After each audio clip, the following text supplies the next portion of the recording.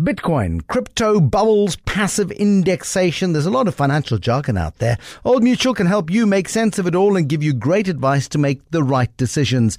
If you've got a question or want to know how to get the most out of your money, call them on 0860 60 60 60 or speak to an Old Mutual financial advisor or your broker. Today's the day. Get great financial advice so you can do great things. Old Mutual is a licensed financial services provider. Well, lots of questions about hedge funds coming through following our discussion with Magda Verster at Signia last night. She's highly critical of the asset class. Now, this company of hers, Signia, has been providing hedge fund products, fund of funds to her clients for the last 13 years. Suddenly, she is saying that she doesn't like them anymore and that she's done a 180-degree turnaround in her opinion of these hedge funds. So lots of questions from you like, what is a hedge fund? What should I do if I'm invested in a hedge fund? Jean-Pierre Verster is a hedge fund manager. He is with Fairtree Capital. So, Jean-Pierre Verster, what is a hedge fund? Good evening, Bruce. A hedge fund is an investment fund which makes use of leverage, mostly by shorting shares.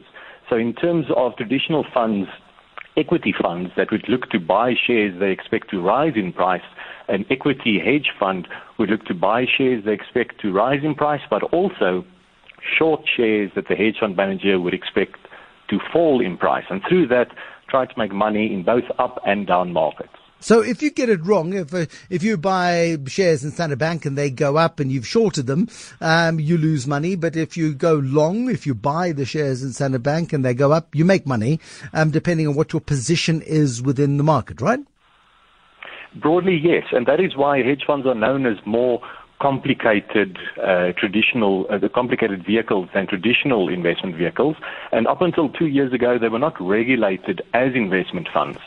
That has now changed, and more recently, over the last few years, there's been a process to regulate hedge funds, which has been very beneficial to the ultimate investor to make sure that a hedge fund manager has got proper risk management, that the NAV has been correctly calculated, that all the fees have been disclosed, and that now for the first time means that even retail investors, pension fund investors and institutional investors can access hedge funds directly. And the idea there being I would buy a hedge fund rather than a long-only equity fund on the basis that if markets fall, because you're very clever and you charge lots of money in order to make the investments for me, you would then protect my downside in the event of any kind of calamity, catastrophe or pullback.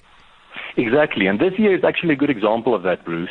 Year to date, to the end of July, the market was down roughly 1.5%. As we speak now, the market is down even more, close to 5%. While even if you look at the average of all hedge funds, which is where the criticism was, the average of all equity long-short hedge funds in South Africa is positive year to date.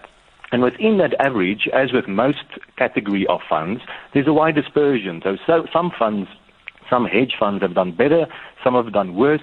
We've even had double-digit positive returns from certain hedge funds even after all fees year to date. Isn't there the problem, though, that there's these hedge funds have traditionally been quite opaque, they've been difficult to understand, that people who have bought these hedge funds haven't necessarily known what they're buying, and they haven't necessarily understood either the fee structure? I think that's very fair to say, Bruce, and that is why in the past investors needed a fund of funds to sit in the middle, someone to do the due diligence and hold their hand and make sure that everything happened properly. Post now the regulated environment of the hedge funds are out in the open. Hedge funds are not opaque. You can go to any of the hedge fund managers' websites. You can download the monthly disclosure documents. In that, you will see all the fees that the hedge fund charges. You will see all the performance numbers post-fees. And remember, when it comes to fees, hedge funds traditionally have got a performance fee structure.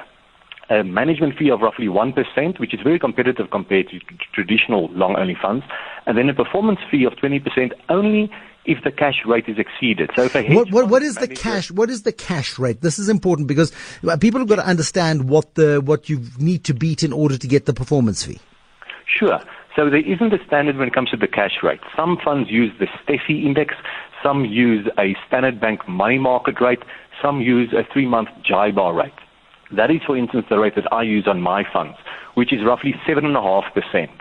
So only if the fund does better than that can the hedge fund manager participate in 20% of the upside. So you achieve 8% growth.